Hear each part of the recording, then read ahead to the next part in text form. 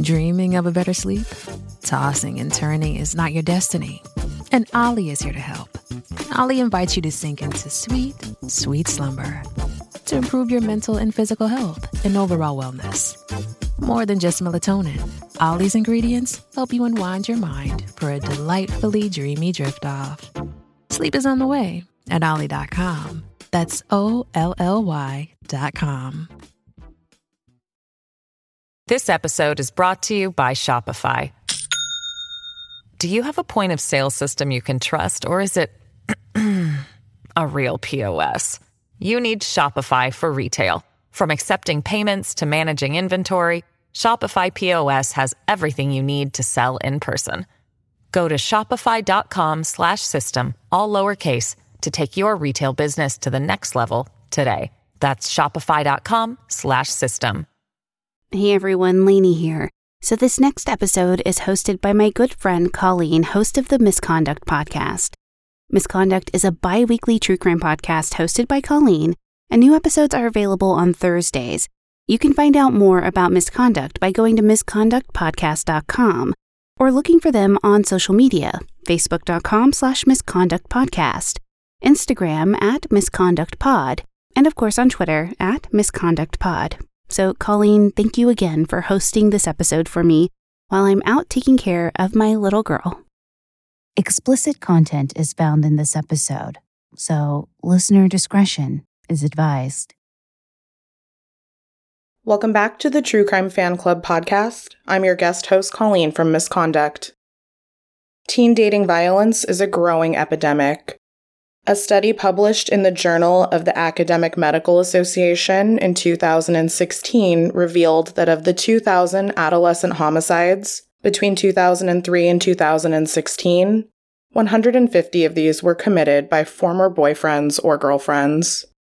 90% of these were female with an average age of 17. In almost 80% of the cases, the male perpetrator was 18 years old or older. Today, we discuss an instance of breakup violence from 1988 before any real understanding of stalking behaviors or other red flags. Okay, on to the show.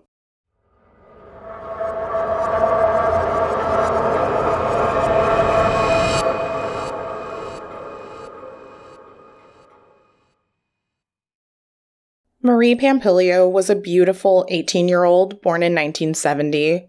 She graduated from Mother Gearin High School in River Grove, Illinois in 1988, and in that fall, she started college at Northwestern University.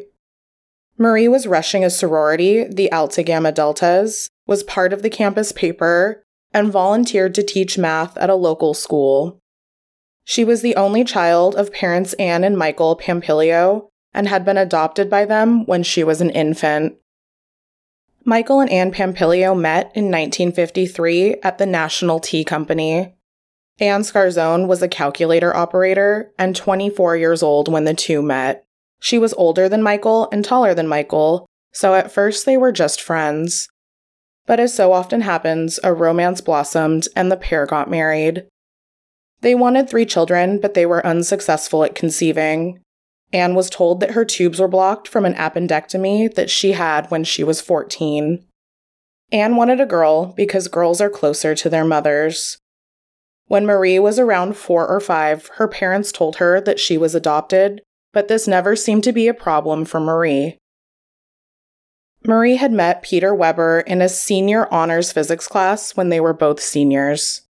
The class was a joint class between Mother Gearin and its companion boys' school, Holy Cross. Peter was an honor student on the football team and the class valedictorian. He was strong and sandy-haired, an all-American boy. Marie had recently broken up with her long-term boyfriend Andy in late 1987, and Marie and Peter started dating in February of 1988.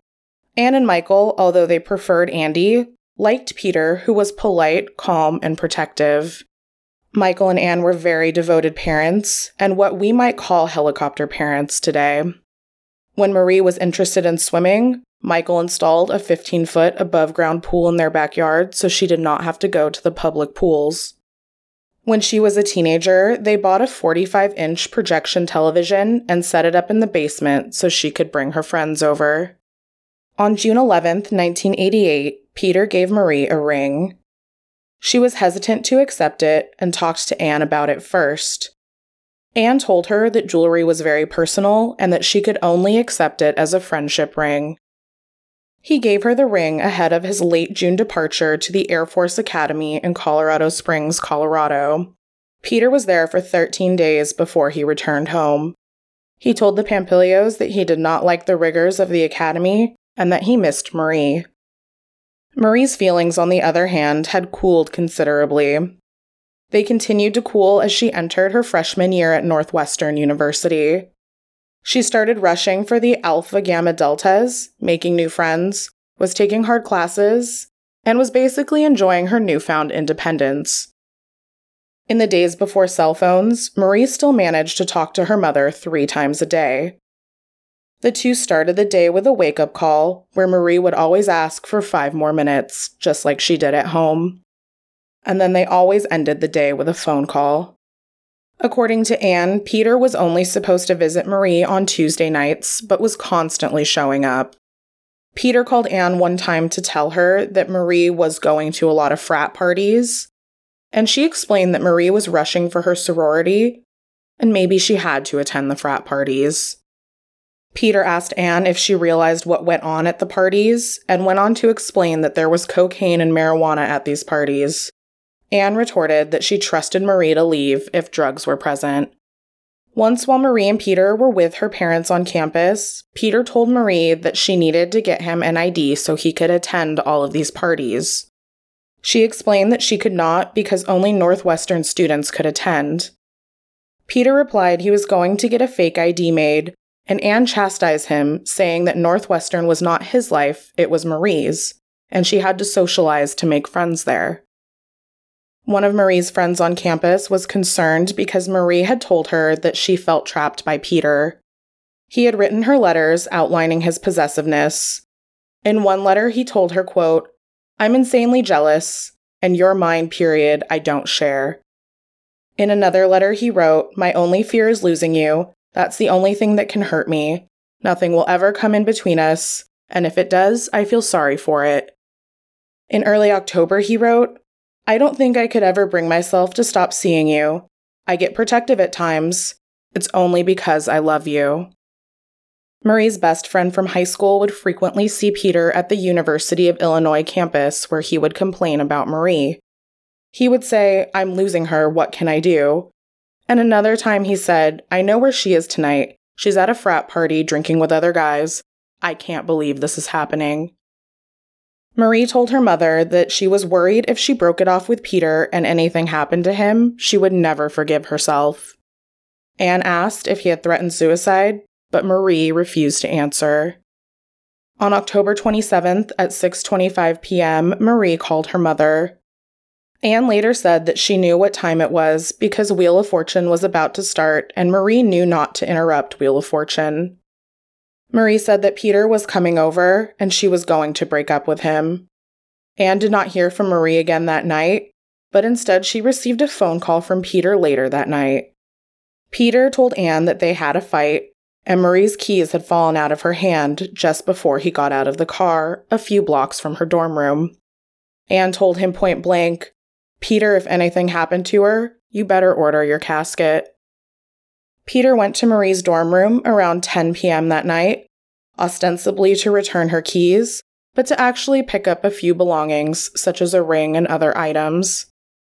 He told her roommate Marie would be spending the night with someone else. At 12:15 p.m., Anne contacted the Northwestern Department of Public Safety and reported Marie missing. Officers questioned Peter fairly quickly, who said that they had fought because she wanted to date other men, and he said that that meant that their relationship was over. He said she got angry then and wanted out of the car so she could walk out her frustrations. Anne went to Marie's dorm room and was able to tell officers exactly what Marie had on, down to her underwear. On October 28th, Marie's father went to Evanston with 2 nephews and Peter Weber to search for Marie. Around 5 p.m., residents of the 9,000 block of Forest View Road in Skokie found Marie lying face down beneath a bush near an alley. Marie's clothing had been torn from her body, and she had knife wounds on her throat and hands. The responding officer said it appeared that Marie had been placed at rest under the bush and that it did not appear to be the scene of the crime.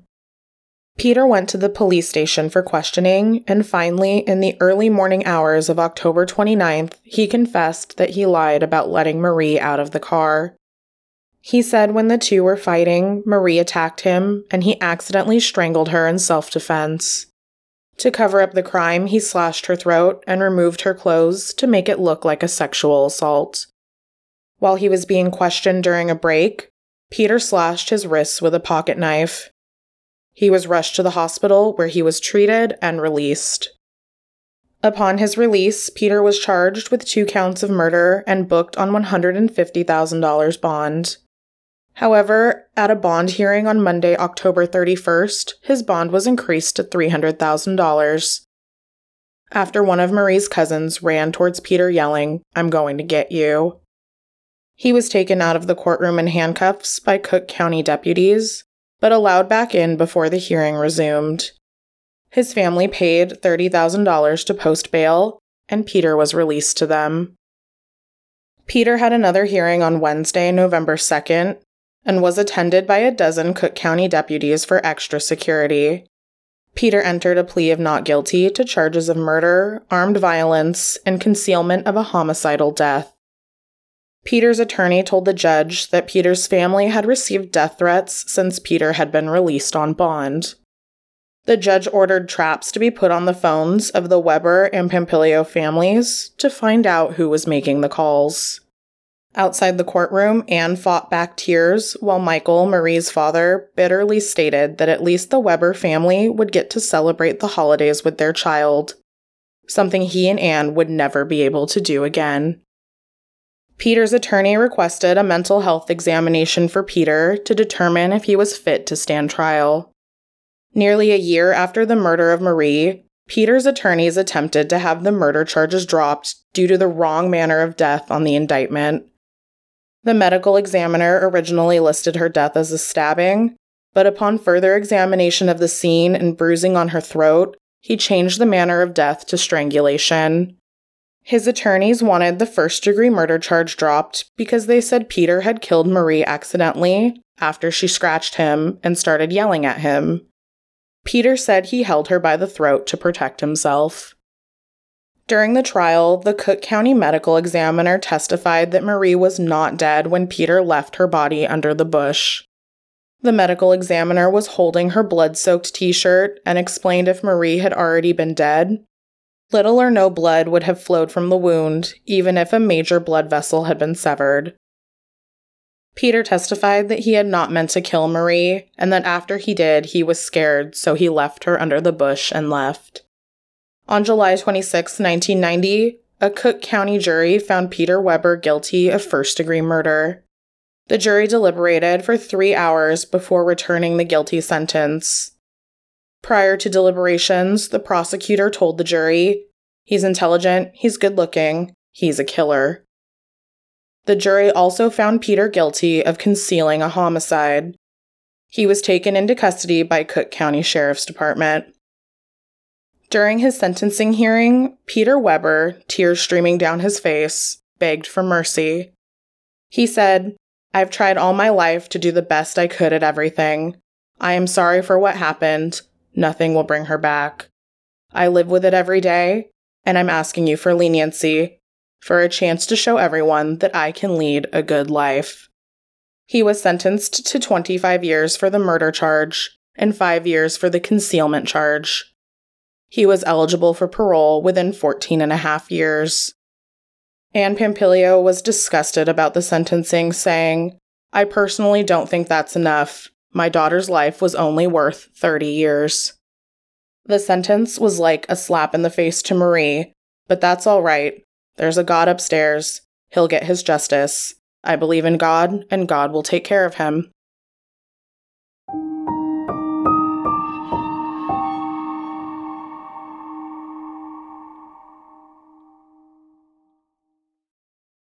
This episode is brought to you by BetterHelp. Is there something that interferes with your happiness or is preventing you from achieving your goals? Trust me, I have been there and I still struggle with these issues. But BetterHelp Online Counseling is there for you like it's been there for me. You can connect with your professional counselor in a safe and private online environment, which is so convenient for me, and it really makes me feel comfortable. You can now get help on your own time and at your own pace. You can schedule secure video or phone sessions, plus chat and text with your therapist whenever you need to. They have licensed professional counselors who are specialized in LGBTQ+ matters, grief, self-esteem, trauma, relationships, anxiety, you name it. Anything you share with them is confidential, and if you're not happy with your counselor for any reason, you can request a new one at any time at no additional charge. They have over 3,000 U.S. licensed therapists across all 50 states, and they're available worldwide. Start communicating in under 24 hours. The best thing is it's secure, convenient, professional, affordable, and it's not a crisis line. Best of all, like I said, it's a truly affordable option. True Crime Fan Club podcast listeners get 10% off your first month with discount code TCFC. So why not get started today? Go to betterhelp.com/TCFC. Simply fill out a questionnaire to help them assess your needs and get matched with a counselor you'll love. That's betterhelp.com/TCFC to get 10% off your first month.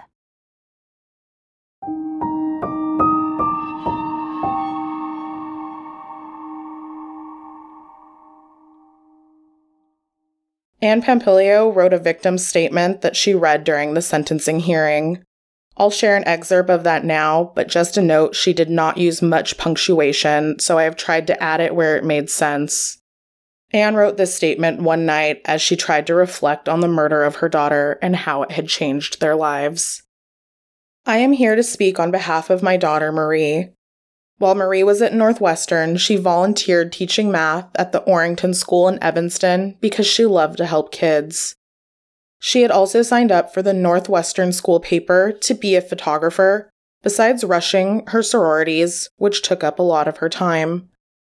She made good grades on her first midterms at Northwestern. She called me one day and told me she was going to take political science and public speaking the next term, and I asked her why. She said that she may go into law, but she didn't want to defend anyone who was guilty, so I told her to only take cases where you think they're innocent, or go into corporate law or be a prosecutor. And she answered, if I don't like law, public speaking will be good in case I change my mind and go into marketing and advertising. I'm not sure yet, Mom. So I told her, Marie, I have faith in you, and whatever you decide, you'll be fine, and it will be fine with your father and I because you do well in anything you do, and you haven't disappointed us this far. She made valedictorian in grade school. She graduated 9th in her class of 348 in high school.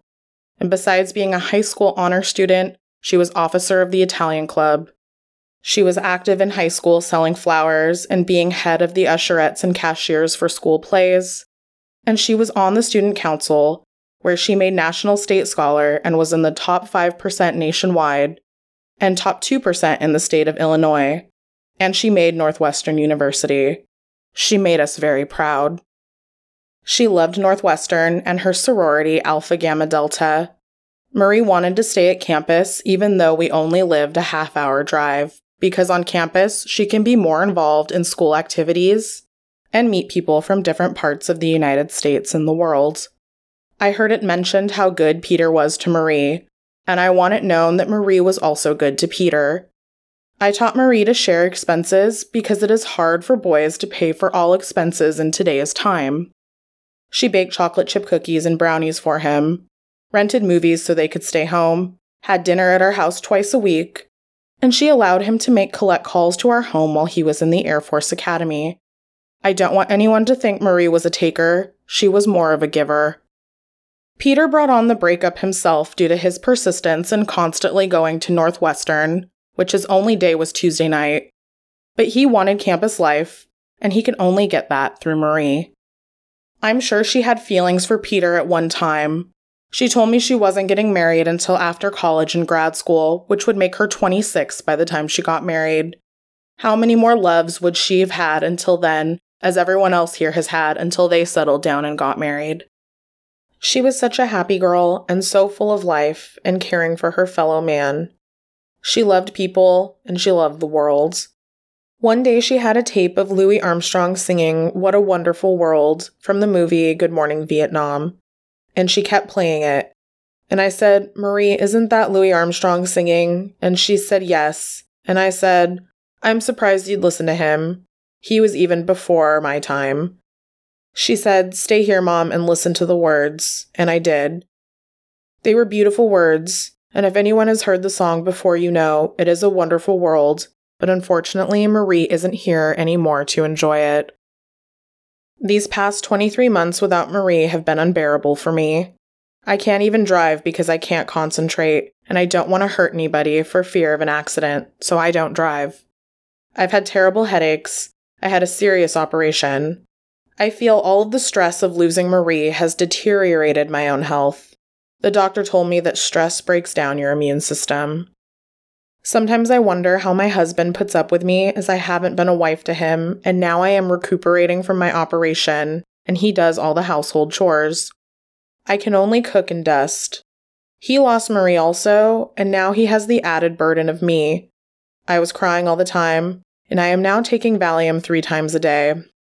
I take antidepressant pills, and was told to see a psychiatrist to help me through this. I feel like my life is gone. It's hard to pick up the pieces at this late age, but for my husband's sake, I've got to try, but it is so hard. My husband has always gone to bed early because he gets up at 4:30 in the morning for work. Marie was my company all these 18 years. I'd play bingo twice a week during the day, and then we'd shop and play games and watch movies. She'd give me a manicure, help me dye my hair, tweeze my eyebrows, helped me bake for the holidays, and set the table when company came while I cooked dinner. She helped clean up, and when she went out, I'd be in the rec room downstairs waiting for her to come home. She would knock on the window for me to open the door, and then we'd talk and go upstairs to bed. I still can't believe she's gone. Every morning I wake up and hope that it was just a bad dream, but when I do awaken, I know it's true and I cry and cry.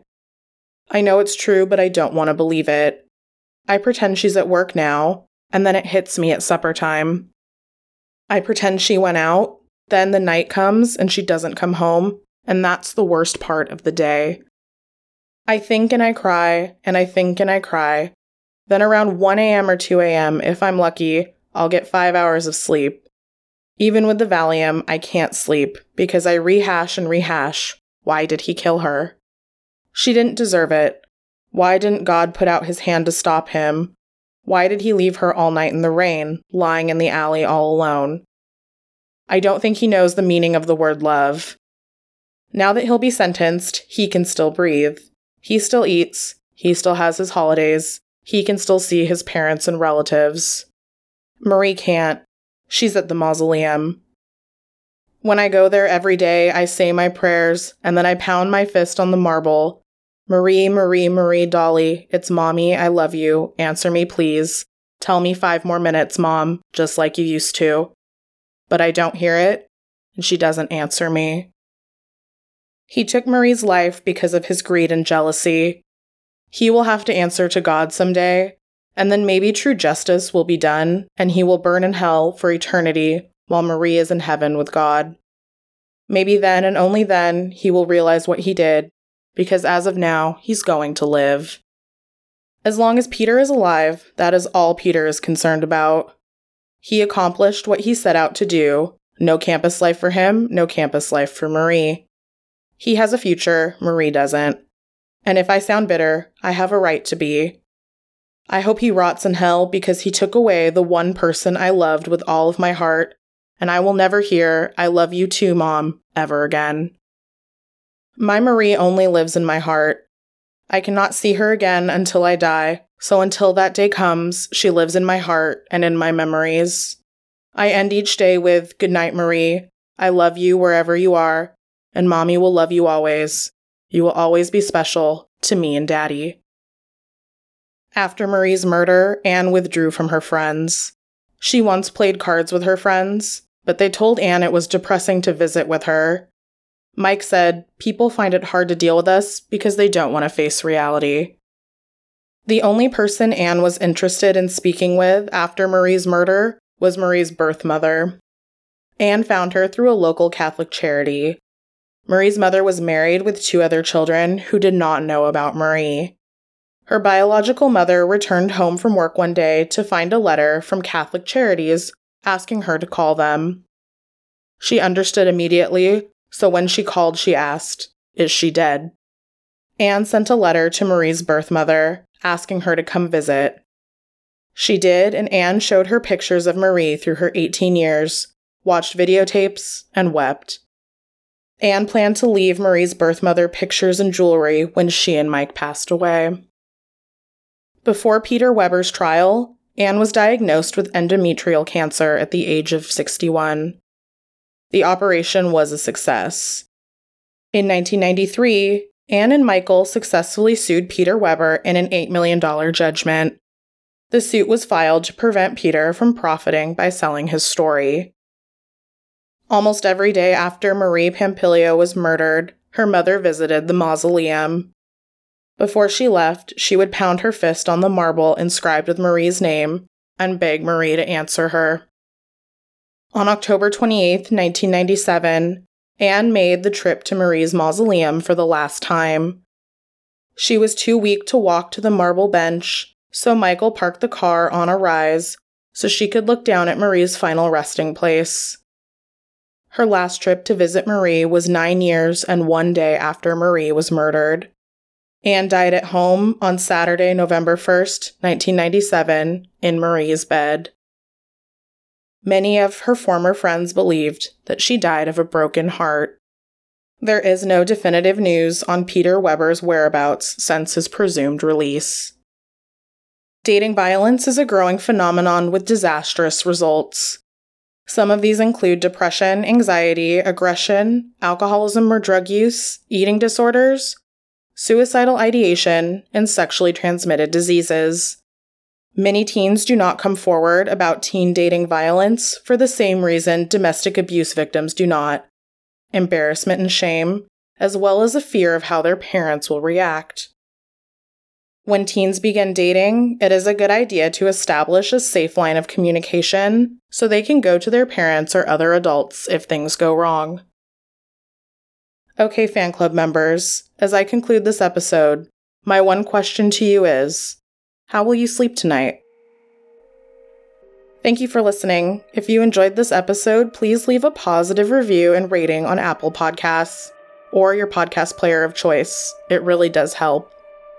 You can find us on most social media channels, Twitter at TCFCpod, Facebook.com/TCFCpodcast, Instagram at True Crime Fan Club Pod, and of course our website is truecrimefanclub.com.